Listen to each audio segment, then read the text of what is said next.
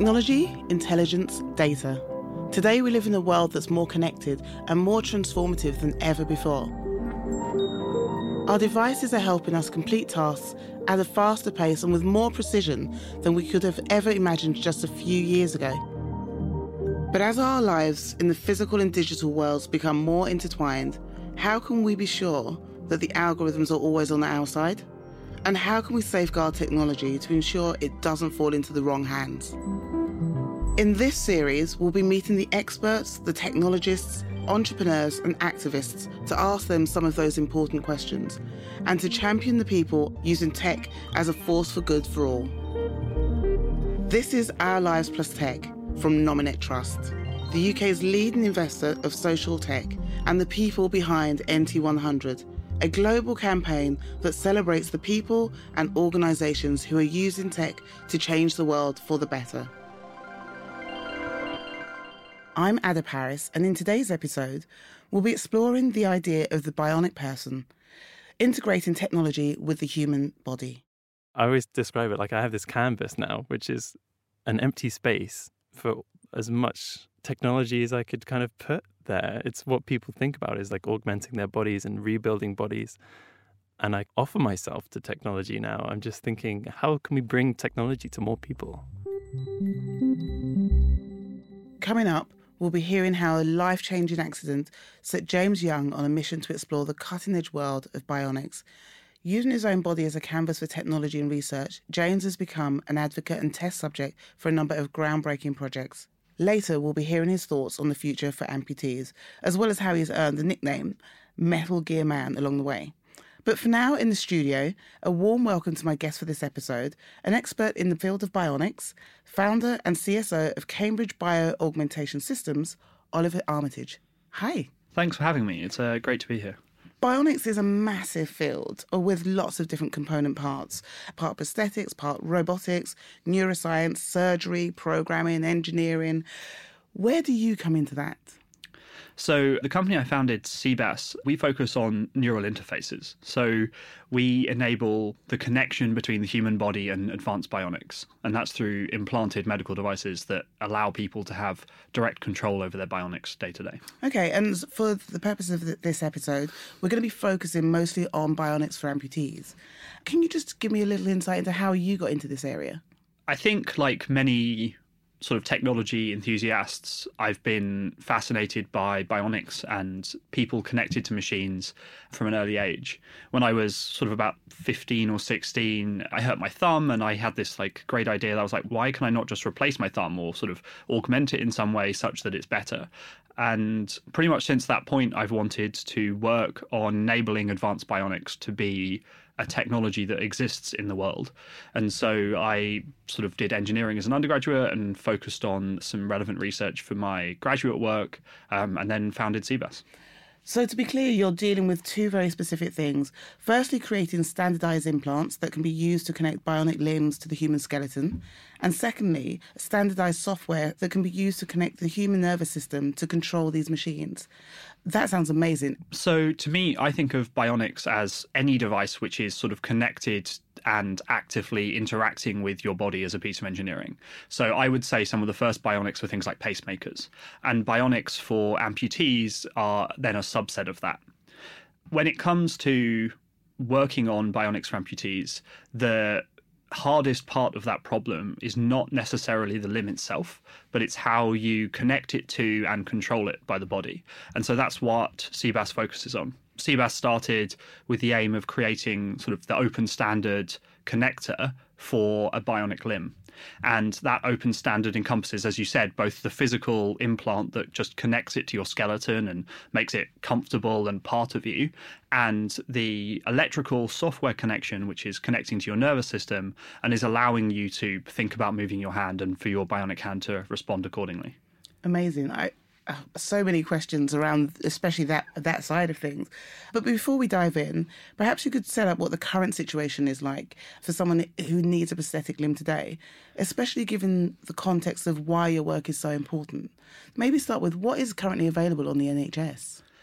top of the range available on sort of the NHS right now is you can get a myoelectric hand. So myoelectric means muscle controlled. Okay. That is probably has sort of 2 channels of control. So you can probably open and close a hand grip, and you might be able to change the grip. So you might be able to change it from a point gesture to a full fist. And those are done through external muscle sensors, so little sticky pads that you put on the outside of your residual limb. One of those you could get through the NHS, potentially. You would probably get it if you were a military patient, or you could purchase it yourself. But even that is not widespread. And what type of cost would you be looking at? Myoelectric limbs from the big manufacturers, you're talking into the tens of thousands of pounds. Wow. There are some companies who are starting to do sort of open source, low cost myoelectric hands that are coming down into the sort of, £1,000 or £2,000 range, but they're 3D printed and they're really sort of developing and getting there. So to summarise, there is a big problem. Being able to plug in a new robotic arm and live again like normal is a distant dream for a lot of people. But actually at CBAS, what you're doing is you're going further than that. You're actually looking at the idea of skeletal implants. So why is that such a big game-changing idea?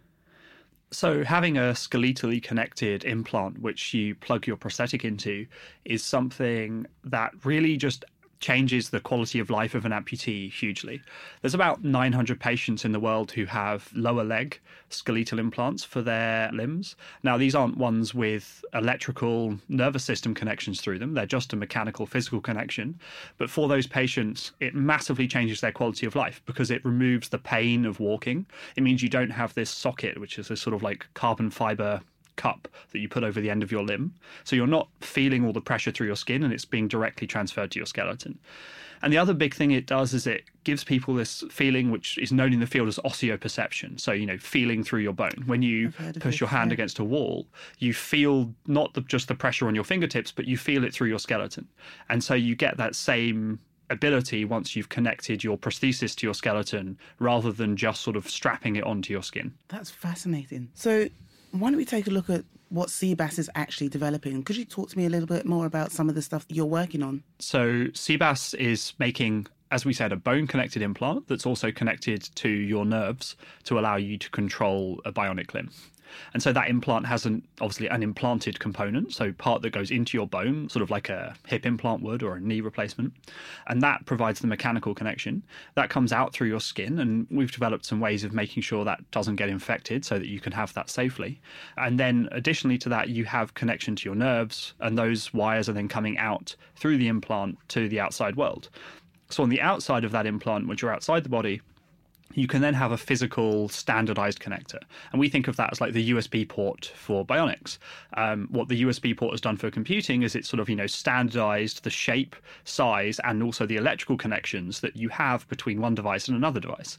And so if one device is the body and the other device is your bionic limb, we're making that standardized connector on the outside of that so that you can plug on any limb device that you like. For example? So right now, each limb has to be custom built onto your socket by your sort of local hospital. And if you want a new limb, you need to go back to them, buy it through them, and then have it fitted to your specific device. When you have a modular connector, you can connect any type of arm you like. You could have an arm that you use for daily use, and then you could have an arm that you wear while doing sports, or an arm that you wear while wanting to play the piano. It's entirely modular, and you could have multiple devices that you replace at will. So where are you at now in terms of trialing some of this? So we're developing and doing our safety testing around that implant system. We've had a number of prototypes and we'll be doing our sort of first in human clinical usage with sort of around 10 patients, hopefully late next year. Wow. That must be exciting after all the work that you've done in the research. Yeah, I can't wait. When we've got 10 patients in the wild running around using our implants every day and showing what's possible, I think that's going to be a really exciting time. And there's a lot of work to do to get there, but I'm really excited about it. Well, good luck. Good luck with all of that. So standardization, as you've explained, is really important. Will it also mean that it'll bring the cost down to make it more widely available? Of course, we've already shown that we can provide these implants cheaper than the current care for an amputee. And in doing so, you make the device market, the sort of the bionic limb market, much more accessible. It makes it considerably easier for someone to make a limb with advanced functionality. I'd say every couple of months I learn about or meet someone who's running a new project to develop a new type of upper limb. And those people are great. And I just really want to enable those people so that the devices they're making and where they're having innovation actually has access to a good signal from the body so that people can control them well. So to enable a sort of a fully controllable bionic through an open standard connector, you have to be able to read the signal running down the nerve, and then you have to be able to interpret it. So we take industry standard little electrodes, which go on, the surgeons put in, and they attach them to the nerves when they're putting the implant in. And then we develop sort of brand new machine learning in order to process those signals and to understand them, because signals from the nervous system are very complex and very high bandwidth and very messy. And so you're trying to extract as much as you can from them. And there's a lot of ways you can do that, and a lot of people in the world working on those kinds of problems. And in doing so, sort of the field as a whole gets better. I love the fact that you have all these different ideas of different modes of technology coming together to create these life-changing devices. You're right. There's loads of research groups out there in the world who are pushing each of these areas. But to be able to make connection for bionic limbs a mass market solution, so that not just one or two amputees, but every amputee can have an advanced bionic connection, you need to bring all of those technologies, which are each in sort of disparate fields, together into one device and embody that. And that's what we do. We try and do the engineering so we can bring a device together that can be fitted by any surgeon in the world, and the patient can get up and just start going. And that is about unifying a large number of technologies from very different fields. You're acting essentially as the conduit, doing that through bringing these different technologies together. Yeah. That's fascinating. So talking about, prosthetics, Open Bionics is another one of the NT100 featured projects. They're also funded by the Nominate Trust, who currently produce 3D printed bionic limbs. As an example, would they be somebody that you would work with? Yeah, so Open Bionics, as they were the people I mentioned earlier, making lower cost 3D printed hands. And someone like Open Bionics, we sort of have worked with previously and would look to attach their hand to our standard connector so that their hand could have much better range of motion and control beyond what it can achieve with only sort of a 2-channel muscle signal. As we're talking about bionics in today's episode, I think it's really important to get some opinions and experiences from someone whose quality of life depends on this type of technology. So I want to hand over now to filmmaker and presenter James Young.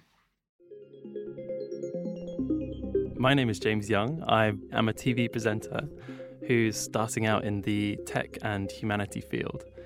The way technology and social and human aspects interplay with each other, how we build technology that we want, and also how the technology in return changes us. I've been interested in technology since birth. I don't know. Basically, my dad used to build and deconstruct computers, so I began having sort of a really curious mind about what's going on inside all these tiny chips and things. And since then, as a kid, I really loved Horrible Science, the books, just fascinating. It led me to study biological sciences at the University of Birmingham, which was really cool. And I don't know, I'm just really fascinated. I almost studied at Reading University to study cybernetics. And this is before my current situation, which is that I've lost 2 limbs, in 2012, basically. So I lost my lower left leg and my upper left arm. I don't know why it's hard to remember these things. So that's been a sort of weird new position I've been put in by my mistakes of falling under a train. So I kind of have this weird, I always describe it like I have this canvas now, which is an empty space for as much technology as I could put there. It's what people think about is augmenting their bodies and rebuilding bodies. And I offer myself to technology now. I'm just thinking, how can I help push forward the human integration with technology, or even just explore it? Kind of immediately after I had my accident, I was focused on getting back to full health, get done with hospital and just be the person I was before. And like, I was kind of disappointed, really, that the truth of the matter is that when you go to the NHS and say, I need to walk, they make you walk. It's great. They give you the things you need to walk, but really that's quite it. And it's very low tech, and it's quite utilitarian in that they have so many limbs to fit that they can't really offer anything funky, basically. The first arm I had was like this peachy nightmare, which was patented in 1812, the design for it. And it just blows your mind, because it's why are we using these kind of hooks and pulleys and all this kind of system that's now 200 years old? We could surely do better. And if it's a problem with cost, why don't we just focus on this and figure out how to even reduce the cost? How can we bring technology to more people? I had this thought where I was thinking that I wanted to explore what my limbs could be. What color does it want to be? What material does it want to be? And part of that came about from seeing this pamphlet, which was in my prosthetics fitting center.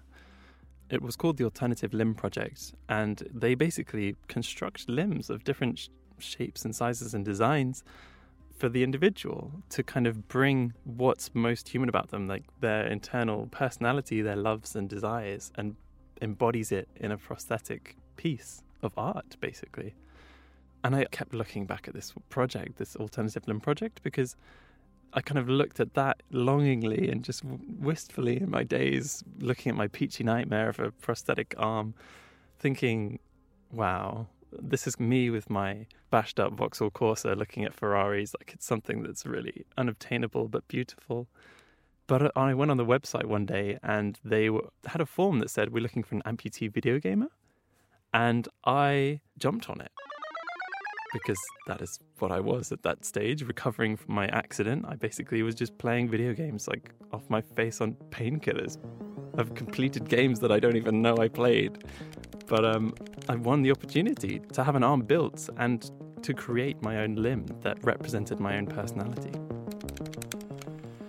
So this project was funded by a video game company, Konami, and they have created the Metal Gear Solid franchise of games. And we're looking to do a promotional event because they had a new game coming out that had the protagonist Snake, who uses a fictitious bionic arm. That whole experience from start to finish, I was involved with it and got to choose concept art, and like we just created little brainstorming boards of all these different components and designs that I'd love to include. And it was an amazing adventure. It actually gave me something to focus on during my recovery as well. And there's a documentary about it called Body Hack Metal Gear Man, which is on YouTube. The arm itself was big and beautiful. It has a kind of gold sheen paint job, which is actually a Toyota car paint. The majority of it is actually carbon fiber, but the nature of it as a prototype means that it's actually rather heavy, because there's a lot of little metal pieces and bits and bobs, and even just like a glue, strong epoxy to keep it together in some places. So it kind of ended up being more artistic than functional, especially because we also were really excited to work with Open Bionics, who basically at the time were prototyping 3D printed hands. They're making available their first medically approved 3D printed bionic hand right now. And it's an incredible amount of progress that they've made since my arm was built just a few years ago. But yeah, the problem was that basically it was a prototype and a lot of it fell apart with the usage. It was kind of built as a nice, delicate piece of art, and then I wished it would work really functionally. And that kind of made me focus on my own body and think, okay, so now I have something that looks astonishingly cool. It's like straight out of science fiction. But I really do need some limbs here that work, to be honest. It's given me a taste of exploring that I could actually rebuild this side of my body. So yeah, it kind of made me think of these new technologies that have started to be applied to amputees with missing limbs, basically.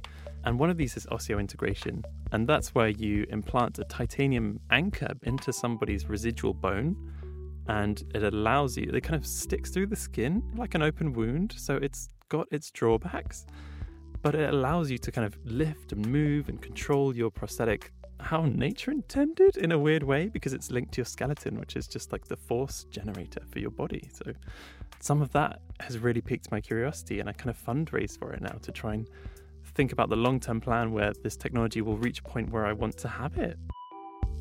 Other technologies are to do with the way that we control existing bionic arms. There's bionic arms that are out there that are commercial products.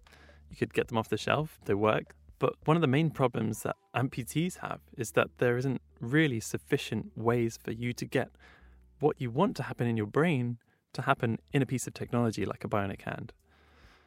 And so there are people exploring ways to get stuff in your brain. There's been historically experiments where you'd lay an electrode array on the actual cortex, like the outside of someone's brain, but inside of their skull. So you have to saw it open, put the electrodes in, even have a plug socket, like the Matrix. And this is something that's been done.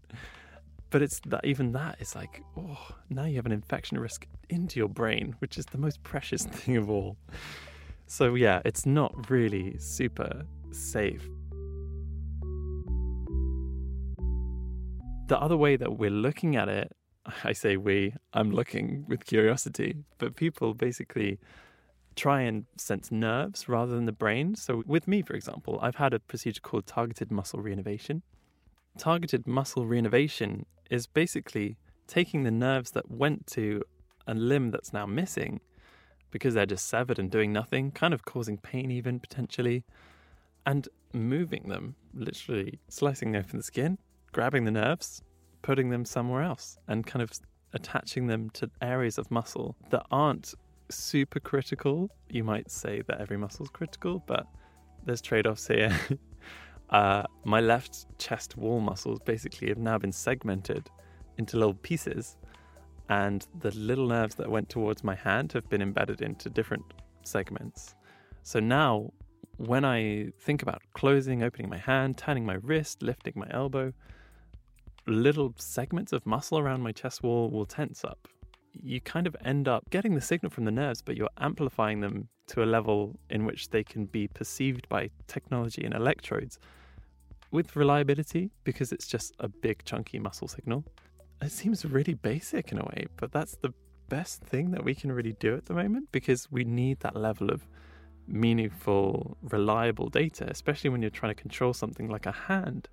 I mean, that's the dream really, is to grab your arm off the table and like click it in to your implant, and like the data and the power goes into your body, and you just have this like innate connection that works really well. It's kind of on the horizon. It just needs to be turned into a kind of reliable product package, really, like something that's proven to be effective.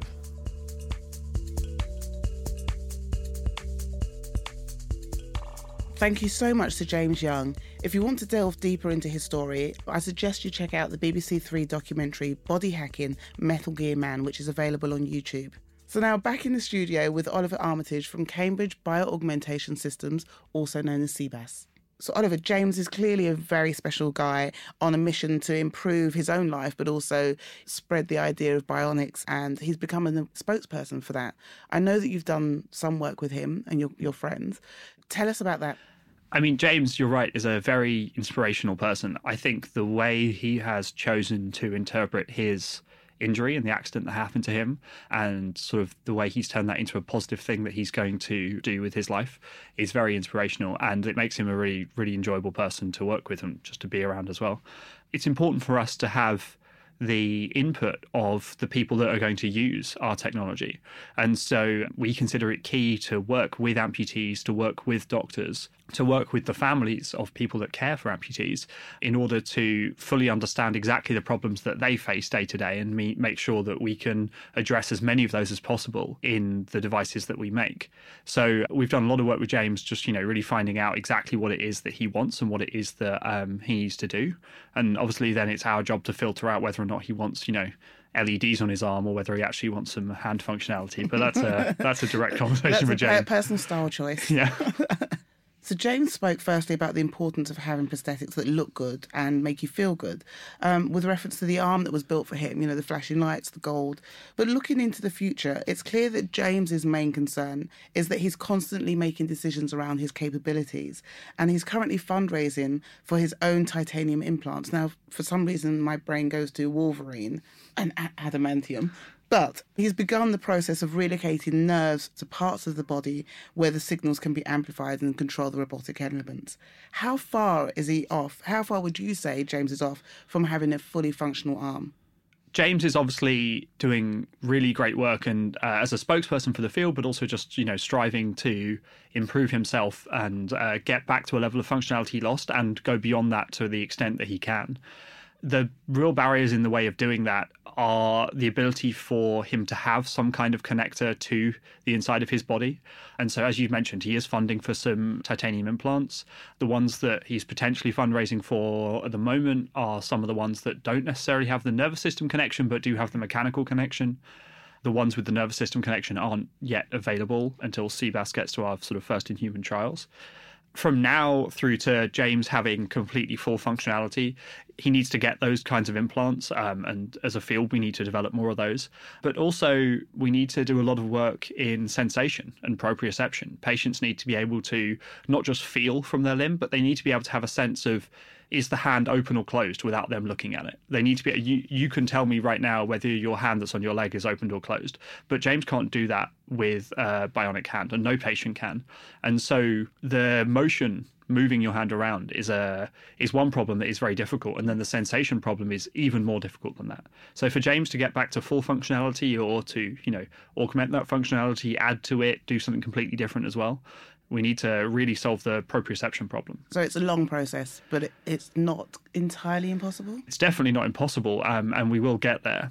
Things that allow him to have connections direct to his nervous system rather than surface muscle connections are some of the first things that need to happen. And then from there, people can build new limbs off of that open standard connector, which allow him to upgrade his connection without needing surgery. So what can we do to try and accelerate some of this technology? And I don't just mean we, but you can put a call out there. What needs to happen?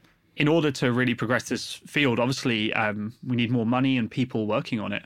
There's definitely more investment needed in the space. And I think that it's great that things like Open Bionics are getting funded to develop the end devices, but there's a huge amount of work in just funding the interface and making the interface work well that is going to be required. And I think there's a lot of people who've been interested in bionics at a young age, and they think about it when they go to university and they're not really sure what they should be doing. But I think if they spent their time becoming sort of material scientists, that would be fantastic, because they could work on tissue connections for electrodes and those kinds of things.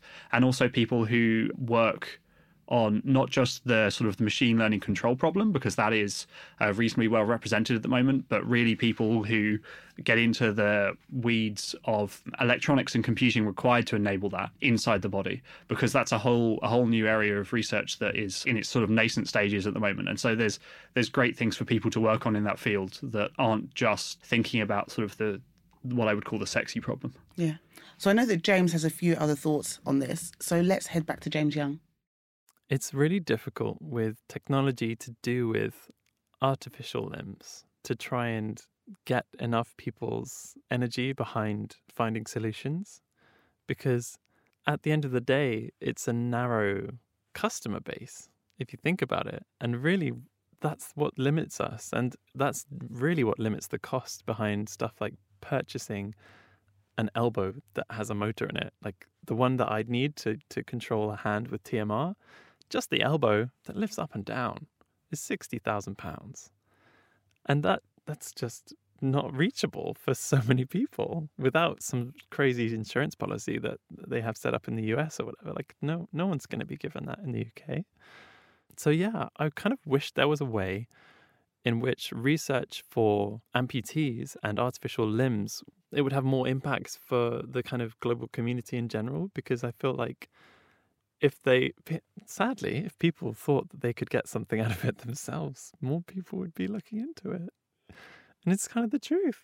I think, do we need excited people who want to think about the future of like transhumanism and how we're going to change with our bodies and realize that these are the first steps to try and create even like a connector for the body where you can attach bionic limb, or not even a bionic limb. It could be just like a little wireless adapter that allows you to control some satellite in orbit, like you feel like you're there or something, like whatever. I don't know. Is there a way to kind of get more people behind this technology? So, Oliver, do you agree with James that transhumanism is maybe a way to get more people interested in bionics?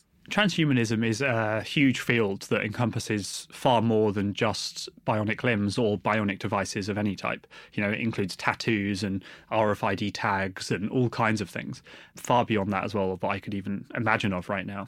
And the transhumanist movement could start to ignite some like public interest in bionic limbs for augmentation. But I actually think that the way this field gets to the point of being mass available and being the standard of care for every patient is that we prove these technologies in treating the millions of people who have medical conditions that can be treated with them. And that includes amputees, but it also includes people with diabetes. Think of advanced pacemakers that would control your diabetes or can allow you to void your bladder when you're thinking about it because you have urinary incontinence. There's a huge number of medical conditions we can treat with neurally connected bionic devices.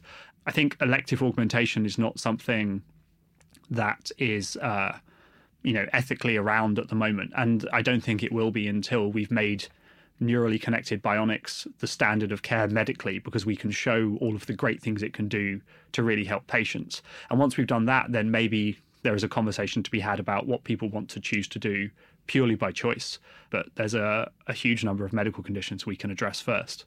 So before we get to the idea of superhuman powers and, the bionic people, it's diabetes, as you mentioned, pacemakers and all of that. Yeah. That's... Exactly. There are there are millions of patients in the world with pacemakers, which I would consider a bionic device. There's sort of a few 100,000 patients with bionic implants for controlling their pain by stimulating their spinal cord. There's sort of around 30,000 patients with brain implants for controlling their epileptic seizures and their tremors from Parkinson's. And all those kinds of areas are going to grow massively before we really start to see elective augmentation for enabling, these kind of cyborg superhuman things that people like to talk about. So small steps, but we'll get there. There's a lot of steps between now and, full brain machine interfaces. My head is buzzing from all of this, and I know that I'm going to have to go away and do some more research and all of this. But thank you so much. So we're nearly out of time for this podcast today. But before we go, could you tell me what's next for CBAS? So the big next steps for CBAS are kind of twofold. Getting other people to work with our implant and with other data sets that we create, allowing them to enhance their research and enhance their products by using the standards that we're starting to put together and put out. And then following that is us doing our first in-human use of our implant for amputee patients. When we have those first 10 patients running around, those patients will have the absolute best standard of care, and that will really show the way for what can be done. And what are you most excited about?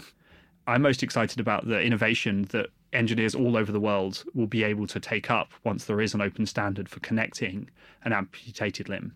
Engineering is a field built on standards. It only works because I can buy a bolt in one country and a nut in another country and put them together and know that they fit. I don't have to solve every problem. I don't have to resolve nuts and bolts every time I want to build a car. And so by standardizing the connection to the body, you allow, an undergraduate project where someone could build a limb which has advanced functionality. And at that point, people will build limbs that I can't even think of, or I can't even theorize about what the best limb would be. And that's what's really exciting, is when all those people are enabled to use their creativity to solve these problems. What an inspiring thought to close today's podcast. Oliver, where can we find out more about CBAS? People can find out more about CBAS at our website, which is cbas.global, or at cbioorgsystems on Twitter. Thank you so much for joining us in the studio today. It's been fascinating. Thanks, Ada, and thanks, James, for sharing his story as well. So yes, I also want to say a big thanks to James Young. You can find him on Twitter at James A.H. Young. And to explore other global projects transforming lives with tech, like those featured in today's podcast, head to the Nominate Trust website. That's nominatetrust.org.uk. There you'll find more on the NT100 campaign, including our report, Transforming Lives with Tech, a global conversation sharing insights from 5 years of NT100 projects and emerging social tech trends for 2018. So please do let us know what you think of this podcast. Hit subscribe and leave us a review.